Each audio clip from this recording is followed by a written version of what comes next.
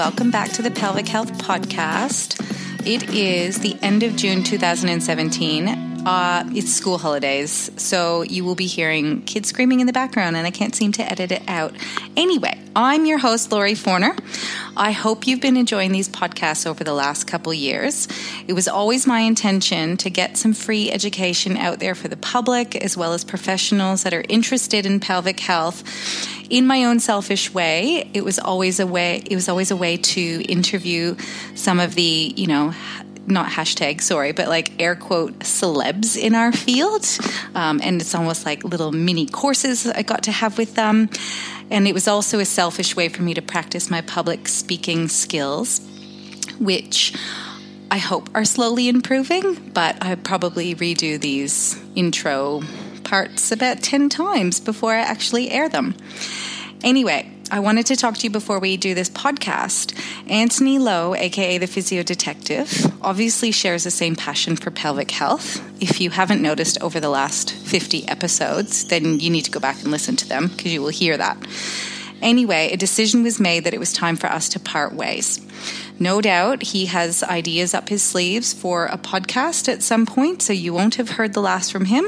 And if you are missing him already, head to Facebook or social media because I don't think he ever sleeps. Anyway, I still plan to bring you information from the pelvic health world, and I hope you continue to enjoy listening. So let's get to today's episode. If you did not listen to episode number 1, Fiona Rogers, who's a physio up in the Sunshine Coast here in Queensland, we interviewed her for our very first one. So go back and have a listen to that. She is a physiotherapist and she's a co-owner of pelvicfloorexercise.com.au, which is a pelvic floor online product distribution store and the sponsor of the last couple episodes, as well as today's episode. So today we are going to be talking about vaginal weights to help with pelvic floor muscle strengthening, because it's a little bit controversial as to whether we should do it or we shouldn't do it, or it's not doing the right thing. So we discuss, what it's good for, how it helps with feedback, how it helps work function, coordination, how you can progress them, which types there are, who should use them, who shouldn't. They're not just about putting it in and doing nothing and going about your day. They're also not about putting them in and squeezing constantly against them. So they're not for everyone, but for quite a few people, they can be really, really helpful. So I hope you guys enjoy this interview today.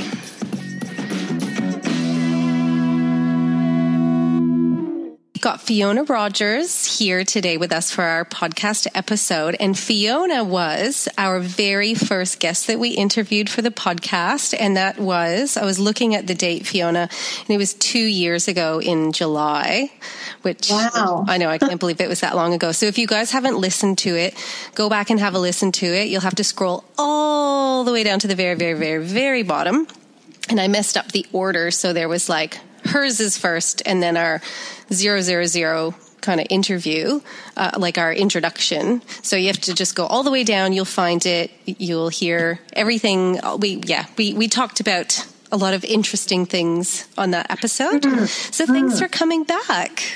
Well, thanks for having me. And that first one was the first podcast that I had ever done as well. So really, we've come a long way, Laurie. I know, we are both nervous, and to tell you the truth, I'm still just as nervous as ever. Okay, so today we are going to talk about using certain types of weights to strengthen pelvic floor. So I will let you kind of give us a bit of a background on the types of things that we're going to talk about and kind of why we might be thinking about using weights, because there's a bit of controversy surrounding this area, I think. Which hopefully will make that a little bit clearer by the end of this podcast, because, back in the days when they were first proposed, and that all goes back to 1985 with Plevnik, it was a new concept back then, and I think weights have gained a fairly bad rap over the years, because a lot of people seem to think, and unfortunately a lot of the instructions that come with the weights are basically put them in and walk around, and you don't need to do any pelvic floor exercises. And so a lot of people have gained that thought that you put a weight in, you're going to become hypertonic from using them and cause pain. So hopefully some of the stuff we'll talk about today will put that into perspective a little bit, and I think there's a lot of perspective that we can gain here. So if we just back up and clarify for people who may not understand what we're talking about putting weights where? In the vagina. Inside the vagina. Okay, Inside, so it's not like, it's not like it's, some... I'm not talking about the lady that goes around and, with a surfboard, yes. We're talking very small weights to aid pelvic floor muscle strengthening. So I think, too, a lot of this comes back in the, there was a lot of research done back in the sort of 80s and 90s, and there's been a lot of like Cochrane reviews, etc., on weights. Some have been quite positive about them. Some have been, but there's never been really, from my searching, anything absolutely negative about them. Most of the conclusions have come back that we need to do more research, we need to do more numbers, because a lot of them have quite small sample sizes. And, the positives have been that they can be a good adjunct to pelvic floor strengthening.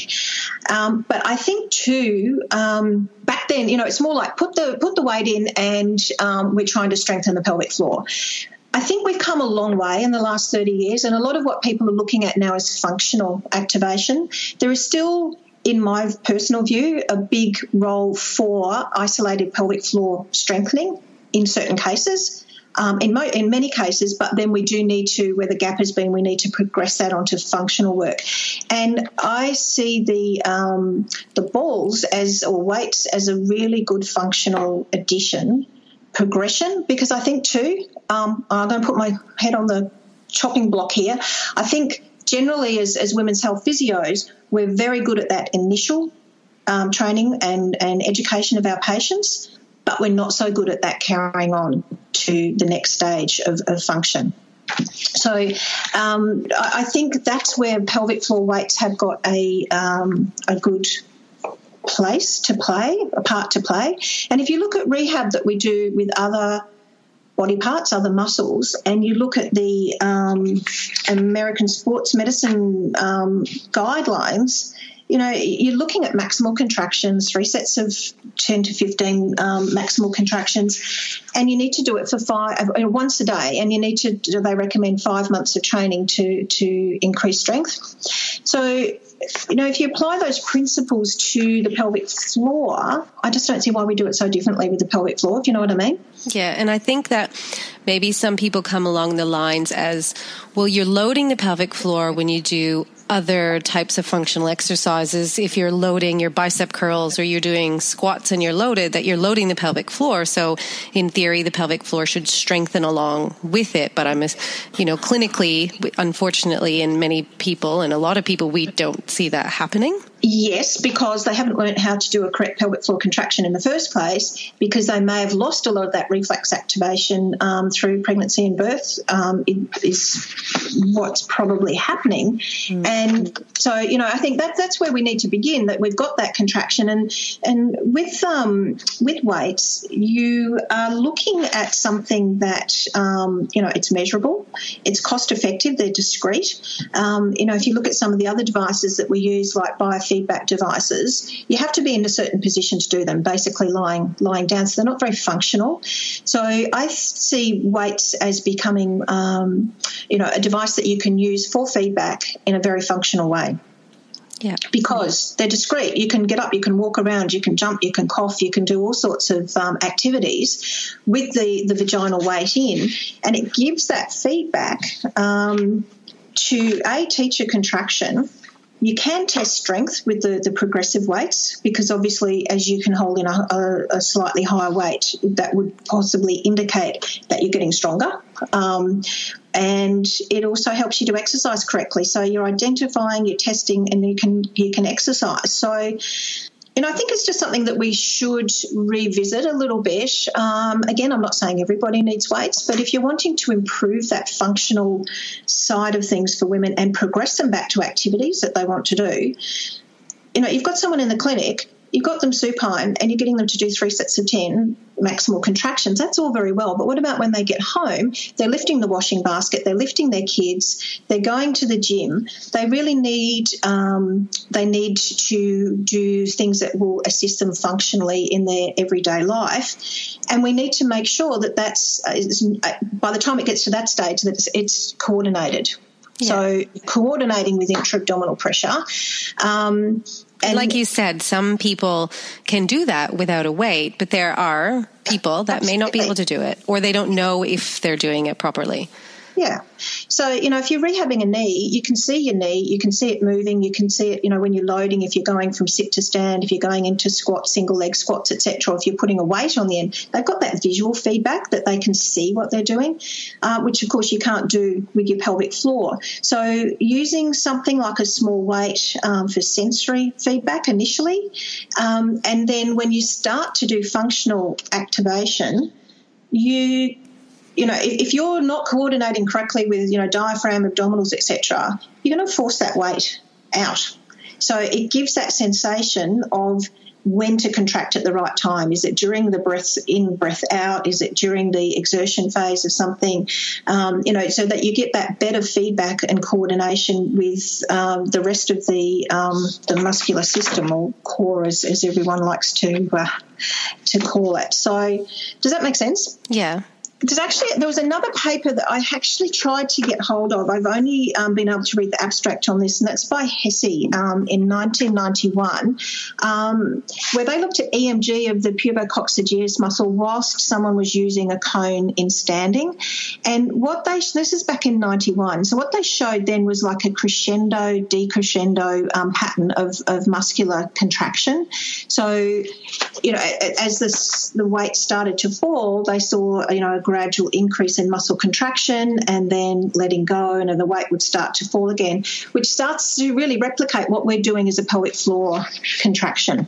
So what they concluded was that there was an improvement in strength, but also a change in the muscle activity towards a more physiologically coordinated contraction pattern. And isn't that what we're after with function? Yeah. So I just thought that was really interesting. I couldn't get hold of the whole paper before we talked today, but I'm going to try and chase that one up. So, we're looking at re-educating those reflex responses.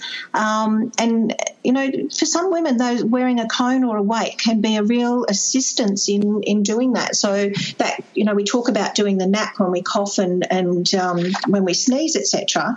And that's we're retraining that reflex action of automatic contraction of the pelvic floor to give us assist the urethral closing pressure. So I just thought that was an interesting one coming from, quite some time ago. Whereas we seem to see now people are just talking about putting a weight in and doing nothing. And that's where the criticism comes of weights. And, I heard people say you'll make someone hypertonic. And, when we look in perspective, in a minute we'll talk about just how, higher weight and what size they are.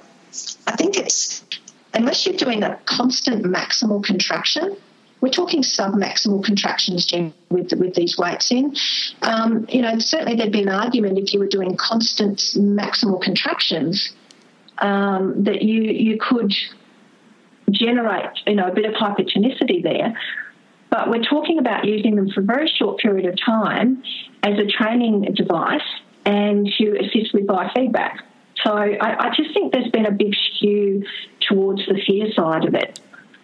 So when people are afraid that you're using them for a constant maximal isometric contraction, is that where people think that that's how people are using them, or that's how you're supposed to be using them?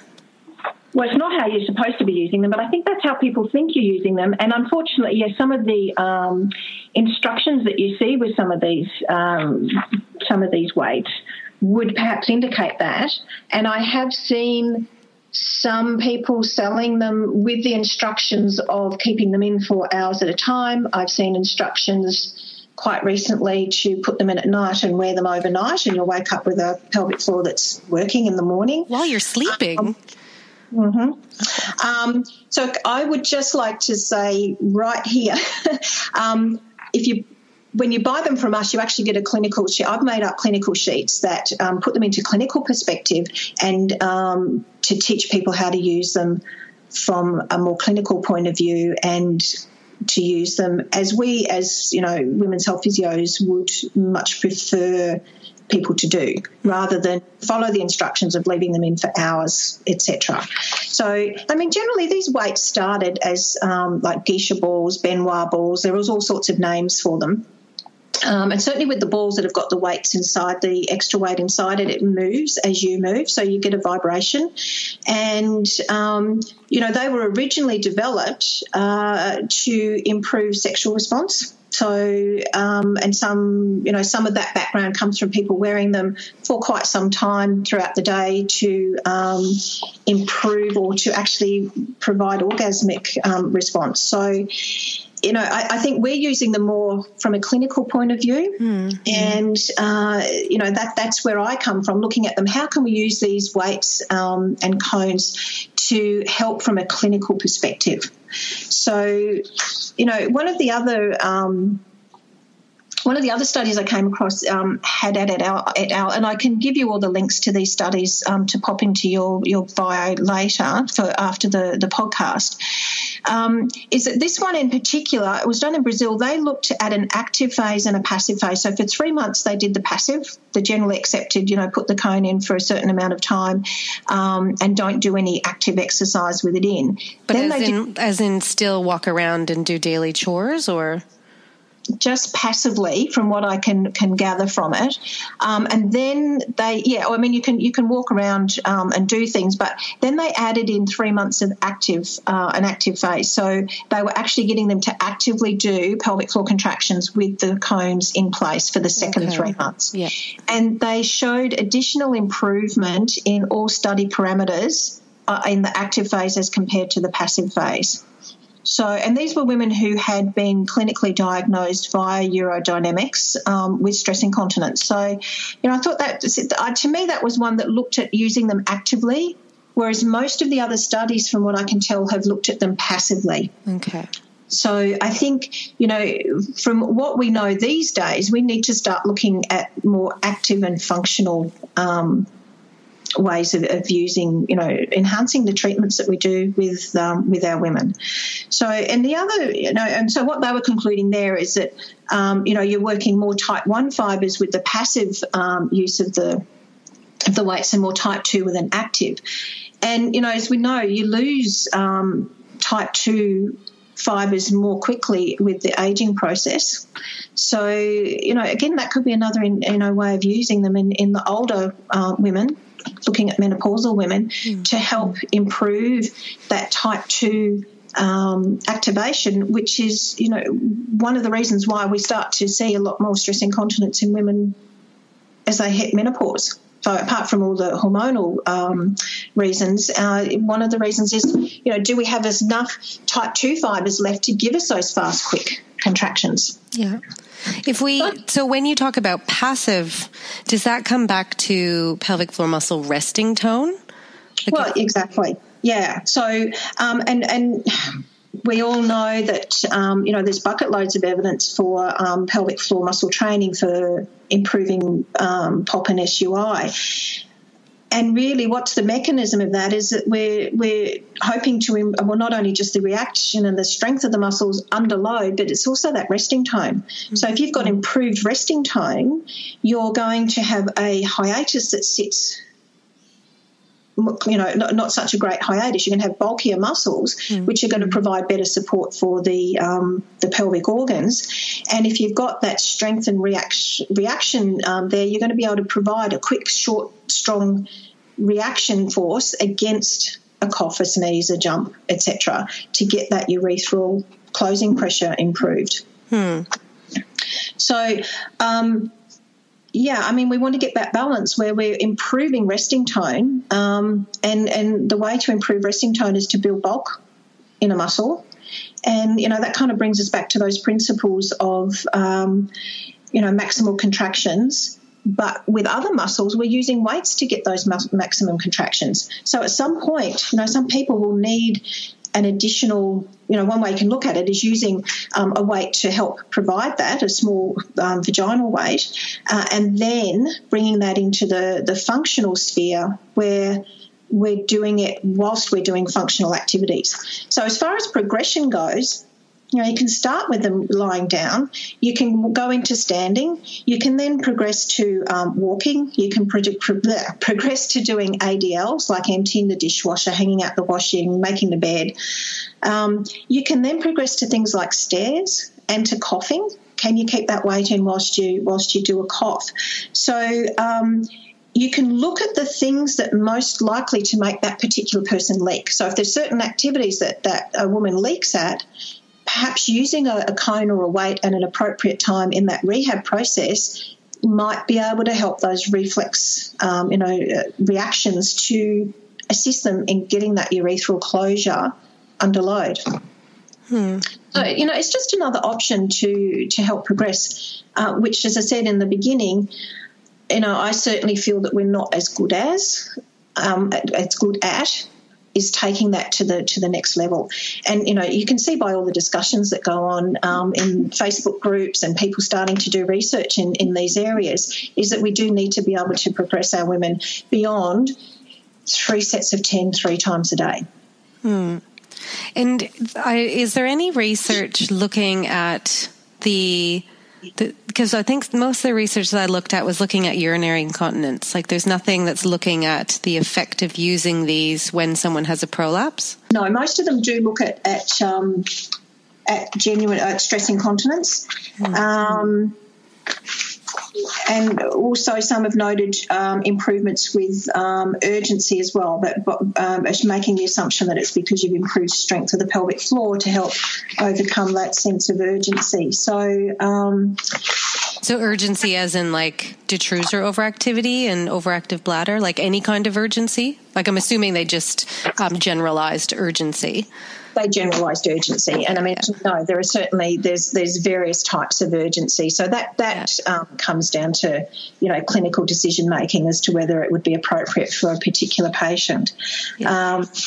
But we do use those techniques of a pelvic floor contraction to help dampen down a detrusor contraction when someone's having an episode of urgency. So, but, looking at the research, just because, and as you well know, research can be interpreted anyway, which, biased one way or the other. But just because we get a non-committal outcome doesn't necessarily mean that something doesn't work. It could mean that there's been a poorly conducted trial, or as the case with a lot of these that have done with weights and cones, the numbers haven't been big enough. So, a lot of them are done on quite small numbers. And my personal view from reading through a lot of them is that, when they often compare them to pelvic floor muscle training. So they'll compare pelvic floor muscle training to cones or to, other types of treatment. But it's very hard to see what were their protocols for pelvic muscle training, and that seems to be all over the place as well. So, and they don't seem to list any confounding factors. Like obviously when a lot of the studies were done, no one was kind of talking about whether or not there were muscle defects or other issues. So that we don't really know enough about the patient populations that they used. That's true. And also, let's face it, we're all, I know I'm a bad patient. And I've currently got a shoulder issue that I'm treating. I don't remember to do my exercises as much as I should. So, I just wonder about compliance as well, like with our patients. Particularly if you're saying you must do this 3 times a day, and which I generally get my patients to do maximal contractions once a day when they're training their pelvic floor, then a lot of people won't remember that 3 times a day. Or you have to say to your toddler, hold on, mommy's just got to go put her vaginal weight in, and then now let me take it out and wash it. Yeah, which is probably a much easier thing to do. You go to the loo, pop it in, and then you can do it. But even on some of these papers, they're looking at 3 and 4 times a day, which I don't think is very practical. So if you come back to why would you use a weight, one of the reasons I feel can be that it might remind you to do them, even if you're doing it like once a day. And that brings me back to, using the standard strengthening recommendations of maximal contractions, 3 sets of, 10 to 12 once a day. So, I think they can be useful there. I mean, what other sort of rehab has fun toys that can help with it was another consideration to make. But, can make people more compliant. It might make it for some women more attractive to do. And if someone's going to do their rehab by using a weight compared to, they couldn't be bothered if they haven't got that, weight to help them do it, then, again, it could be a good reminder for them to do it.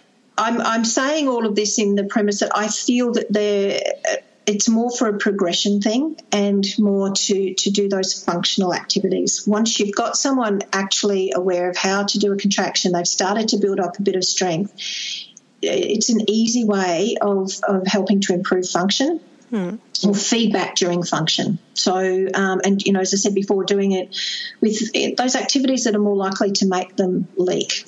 Is it when they go up and down the stairs? Is it when they lift the washing basket, etc.?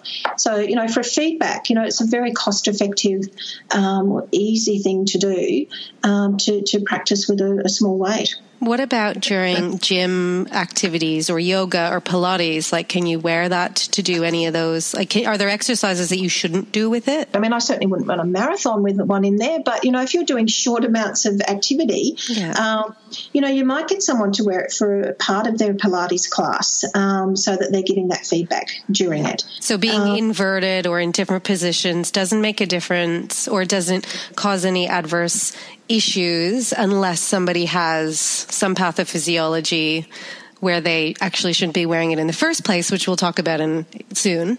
Yeah. Well, it's, if you're inverted, obviously it's not going to do. But as in, like, when you do bridging and your hips come higher than your shoulders, but you come back down. Yeah. It's moving it around. And the issue for that would be? As in, if someone had a prolapse. And they weren't. We'll talk about but if you've got a prolapse, we're not. Don't recommend that you're using a vaginal weight. And certainly on our website we've got that well explained as to why. Is because if you put a weight in, if you've got a reasonable prolapse, I'm sort of talking like a grade 2, it can easily get stuck up behind the prolapse, and it's not going to do anything. Yeah. So if you're doing, if you've got one in and you're doing a bridge, it would, if it's already gone up behind the prolapse, then it's just going to sit there. So it's not going to be doing anything. But it's not going to go up above and then down below and up above. Yeah, it'll just go up above and get stuck. But isn't there certain shapes and sizes that are okay to use for a prolapse? For a mild prolapse, then the single balls are recommended as being okay. Certainly sometimes these things are a bit of trial and error to see what will work. I certainly wouldn't recommend someone with a large prolapse to even try a ball. We'd be looking at, other ways of training their pelvic floor. But so this is where it gets tricky. So what do you consider a large prolapse? Because it's so hard when so many people have one, yet this would be a really useful tool. And we still don't, we use the POP-Q, which is a certain type of clinical examination to give us certain measurements of where, the bladder is sitting compared to the opening of the vagina or the cervix or the rectum. We still don't actually have normal values. They've given, now they're looking at cutoffs as in what's significant, and their definitions of significant are based on someone's symptoms, not even this is normal and this is abnormal. No one can see my finger quotes anywhere. But so when you say, what would you say stage 2, which is within 1 centimeter, is it what? It's 1 centimeter? Of the introitus, yes. So inside or outside? A reasonable way down the vagina. So if you're putting a ball in to sit, because the idea is that you want them to sit up around the levatas. Yeah. If your prolapse has come below the level of the hiatus, then yes, you will probably be a possibility that when you insert a weight, it may sit up above the prolapse. Okay. Yeah, and as you say too, it's very hard to say because some women have, a significant prolapse. We could be, at the introitus and they're not symptomatic, and other women who've got what we would grade say as a 1, who's quite symptomatic. So, absolutely, you've got to make that sort of, take those clinical considerations into account when you're looking at choosing what you might use. So, and that you're talking about size, etc. So that would bring me to general rule of thumb. It goes by the level or the size of the hiatus. So for those, that's the gap between the two sides of the left and the right side of the pelvic floor. The deep pelvic floor. If the general public is listening, do not look down and go, what size am I? No, and that all comes down to mainly the bulk of the deep layer of the pelvic floor. So let's just put this into perspective a little bit, because I often have people look at a ball or something and go, oh my gosh, that's huge. The largest width of balls that we have is 36 millimetres. Okay, so that's 1.5 inches, and the biggest in length is a double ball, a double joy ball, and that's 11.4 centimetres. So in old terms, if we're thinking in inches, that's 4.5 inches. And I'm saying it in inches so that you can compare that to the size of a penis. I was going to ask you, what would that be in compared to, I know all penises are different, but let's just think. They all are different. And, if you ask a male compared to a female as to length of a penis, there's going to be a difference of opinion there. But and girth. In reality, the largest balls that we sell are 4.5 inches long and 1.5 inches wide. Okay. So if you want to put that into perspective, if you look at the size of, if you're sexually active, look at the size of an erect penis. I think that the balls are going to come in second on that, sizing. So, and we start with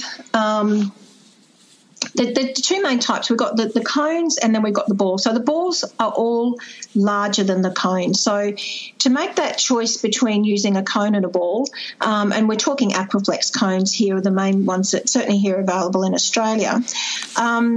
Small cone weighs 8 grams.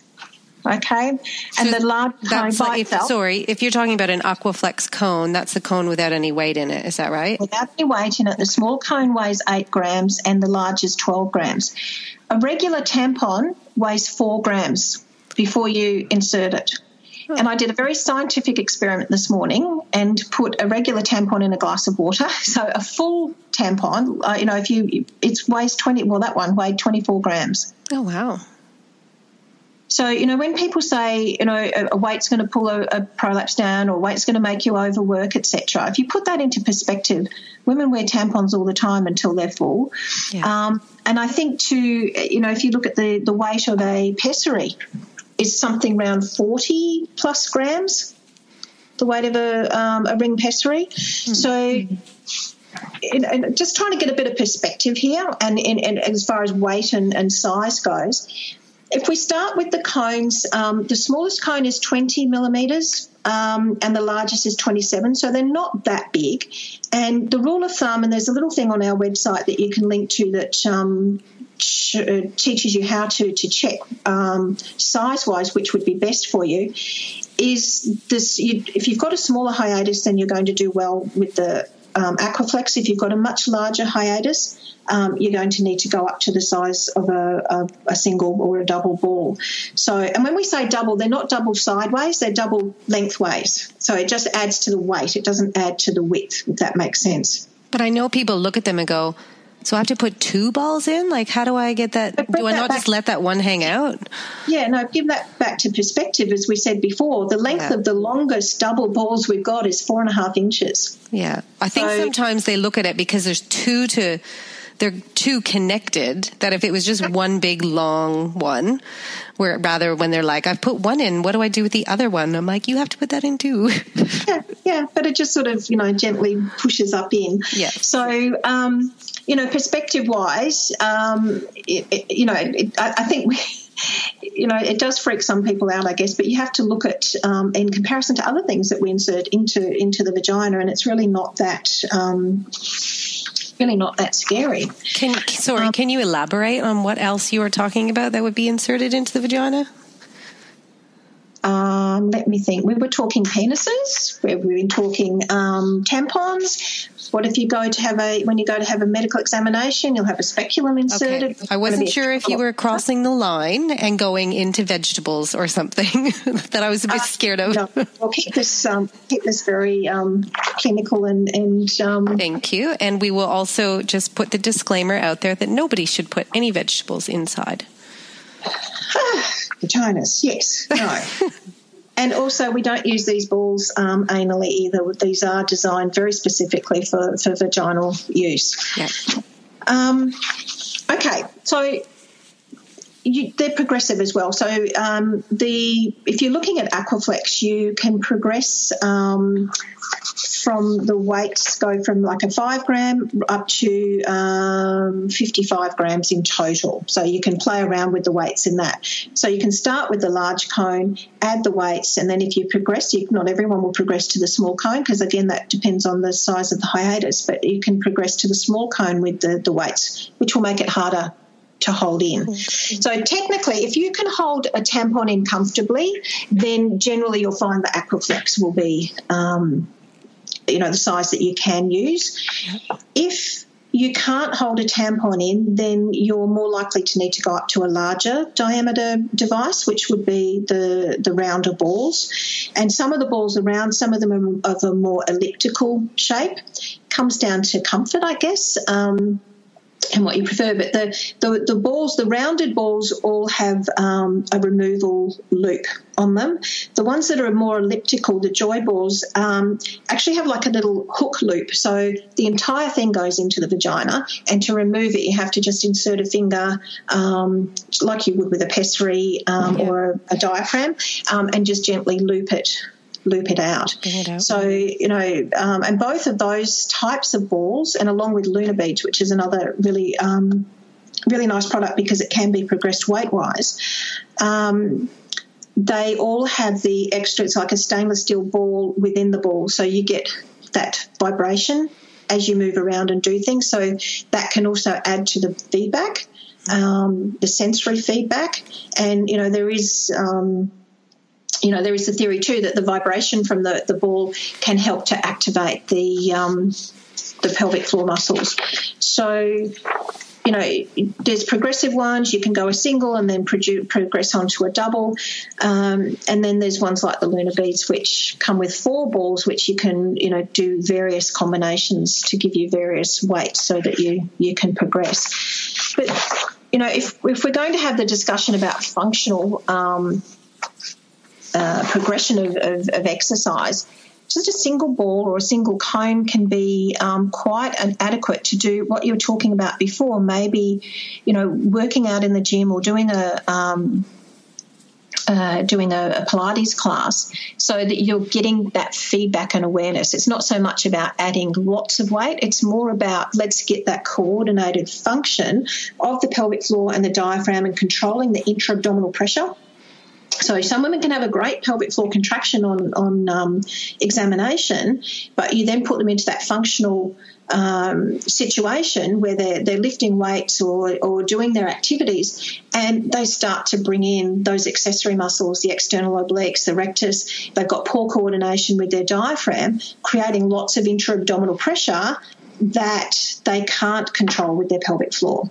So as an isolated contraction, they may be quite good with the pelvic floor, but when you bring it into function, it may not be playing the game as well as it should. If you want to. So, I see that as a very applicable use of a vaginal weight when you're trying to take that rehab up to the next stage. Yeah. So, you can look at other biofeedback devices which will actually pick up intra-abdominal pressure. Sorry, before we go into the intra-abdominal pressure devices, if that's what you were going to... I'm not going there. Okay. I'm just making that comparison in the fact that, that's a whole other discussion topic, and that, you can teach people to correctly coordinate so they don't pick up the intra-abdominal pressure. However, what I'm saying here is having a weight in the vagina, a small weight or a small ball, if you're producing intra-abdominal pressure and not, using the pelvic floor to counteract it, that weight's going to start to come out. So it's just really good feedback for, getting that nice coordination, particularly under load. And it's not going to pick up accessory. It's not, it's not going to falsely pick up accessories. If you use those accessory muscles, if you grip with your abs, your external obliques, you're going to create a whole lot more intra-abdominal pressure, which is going to be felt down in the pelvic floor, and hence, with the ball starting to slip out. And if you grip with your adductors or glutes, it's probably not going to hold it? No. So, exactly. So you really need that pelvic floor activation for it to work. You're not going to hold it in with anything else but the levatas. And if they're strong enough to counteract what's happening up above with the intra-abdominal pressure, or coordinated enough, then you know that you're using the right muscles and you're training in the correct way. So, I think even taking it to that next level of doing it with people lifting larger weights or doing more impact things at the gym, we're talking a very small weight but very powerful feedback for these ladies. Mm-hmm. So I think there is a role there to use these to help get them that good coordination, because you may be able to control intra-abdominal pressure to a certain degree in everyday activities. You go up to that next level where you're doing something more extreme exercise-wise. That's sometimes where those ladies start to get into problems. They start to, leak or feel that bearing down. So, perhaps we could use them there to improve that coordination at a higher level. Yeah. So if 50 grams is like the max for Aquaflex cones, what is you said the balls only have a single weight? Yeah, single balls are, they're roughly around 40 to 45 grams, okay, depending on the brand. And the doubles, you're looking at somewhere from 74 up to 85. The maximum is 85 grams for the doubles. Okay. So, again, it's not that huge a weight. Yeah. And I did my little N=1 experiment on a regular tampon.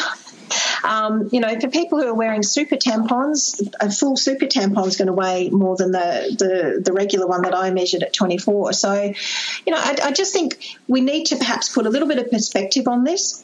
I'm not saying that everyone should be using weights. I'm just saying I think there is a very big place for them in rehab and in taking our ladies to that next level, and that we shouldn't be afraid of them in the fact that they have had that bad rap in that, people just assume there's this constant contraction. And, if you bring that back to function, okay, even if you just put them in and you walk around, you're not gripping your pelvic floor the whole time you're walking around. You get nice rhythmical action of your whole pelvic girdle.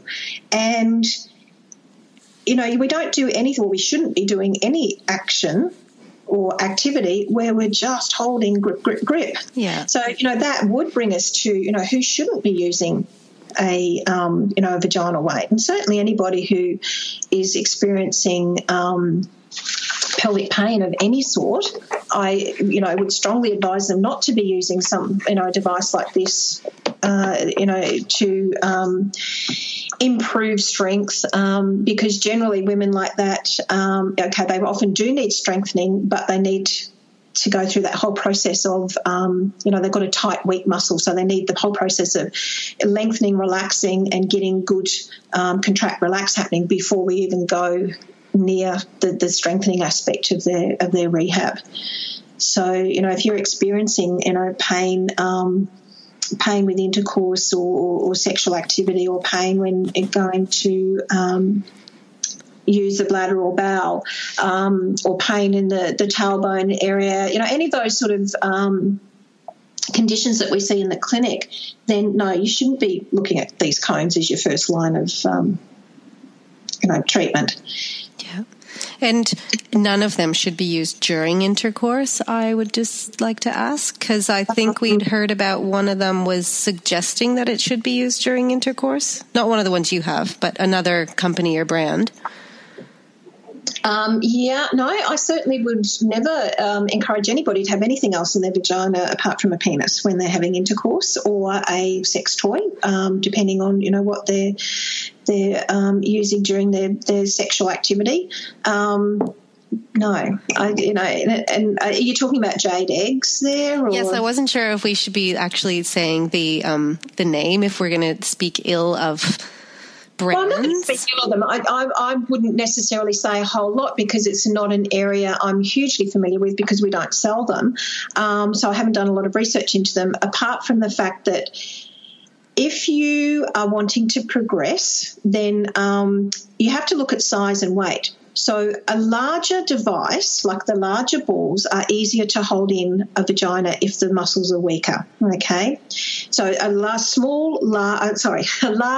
diameter ball with a low weight will be retained in the vagina easier than a small ball with a greater weight, okay? So that's why we progress from a small ball up to, a higher weight. If you've got a jade egg, and it's larger so that, it can sit properly in the hiatus if you've got a larger hiatus. A large jade egg, it's solid, so it's going to be heavier. If you've got a smaller diameter jade egg, which we go to the smaller diameters to progress our weights with, say, the Aquaflex because, you have to work harder to hold a smaller thing into the vagina. Mm. But they can't make it heavier if it's a jade weight. It's going to be lighter. Does that make sense? Yeah. So I can't see how you can progress them. Oh, yeah, because you can't go small to large because you're kind of still going harder. You're much, much heavier, but you're going a lot bigger. So, that's, but we're looking at things probably more from a clinical perspective. Yeah. We see women who are starting off, with a weaker pelvic floor and the larger hiatus. So, and there is some discussion as to the type. You don't always know what materials you're getting. So I believe that with some of the jade eggs, that can actually be quite porous, the material. And so, that could possibly increase the probability of infection and harbouring bacteria, etc. So no, I'm not going to be negative about them at all. And I know a lot of people that, in a lot of areas circles they like to use the jade eggs, but certainly not from a clinical perspective with progressing our patients would I be recommending something like that. Okay. And it's more too from that perspective of not being able to get the weights and the sizes correct. But definitely to answer your first question, and I'm sure there's many people out there who would probably argue with us from saying this, but I wouldn't encourage the use of them during intercourse as well. So, and a lot of the times when you see them sold, they're advocating wearing them all day. Okay, yeah. So, again, it's just not something that I personally agree with coming from my background. So, yeah. So even at a light weight, they shouldn't wear it all day. Like even the one, no, I don't just mean the jade eggs, but the stuff that you have as well. Would you put a weight on your ankle and wear it all day so that you can constantly exercise? So there may be some people out there that would do that. Possibly, okay, but let's bring it back to our general rehab principles.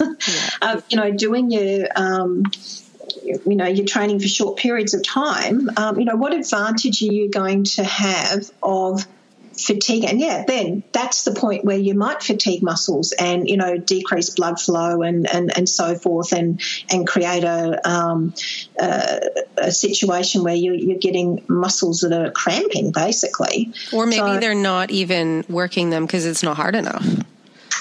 As in, like it's in there and it's just not enough it's not enough load, so they can keep it in there all day because it's not doing anything.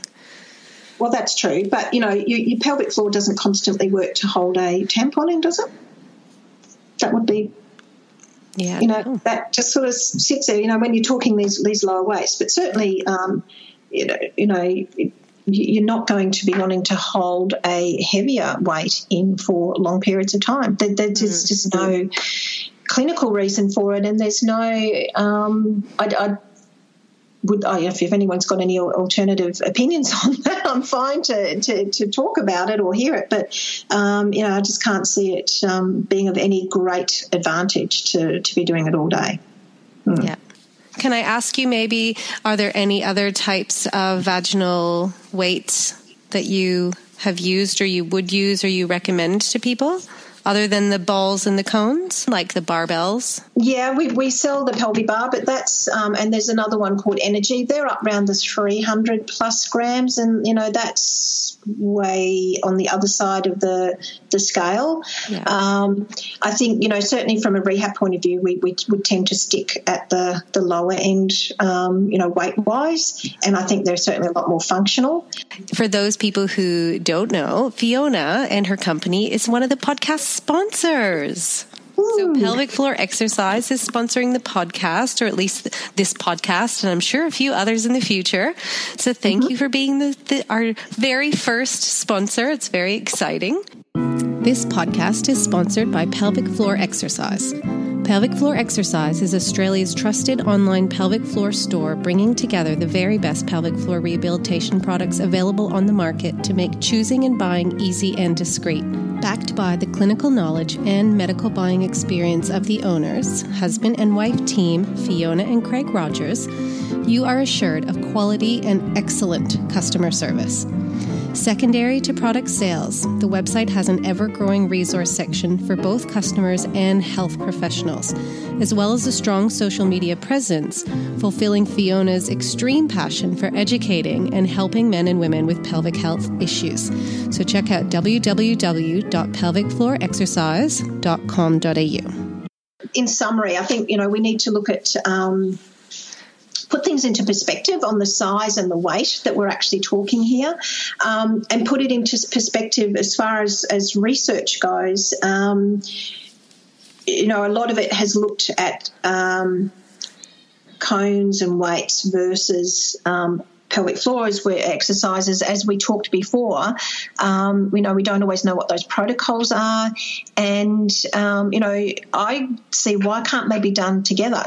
So using them to teach pelvic floor or using them to progress pelvic floor exercises, but, they can be a really good adjunct to progressing that functional side of our training, our pelvic floor training, which is a huge part. It's no point in having a nice, strong pelvic floor that can't react because it hasn't learnt or re-educated that reflex activity in controlling intra-abdominal pressures, and when you need to be able to do that without thinking as you're doing activities. You don't want to have to stop and think as you go to get that forehand in tennis, or go for that high ball in netball or whatever activity you're doing. You don't want to have to stop and think, I've got to do the knack or squeeze my pelvic floor. You want to get to that point again where that has become automatic.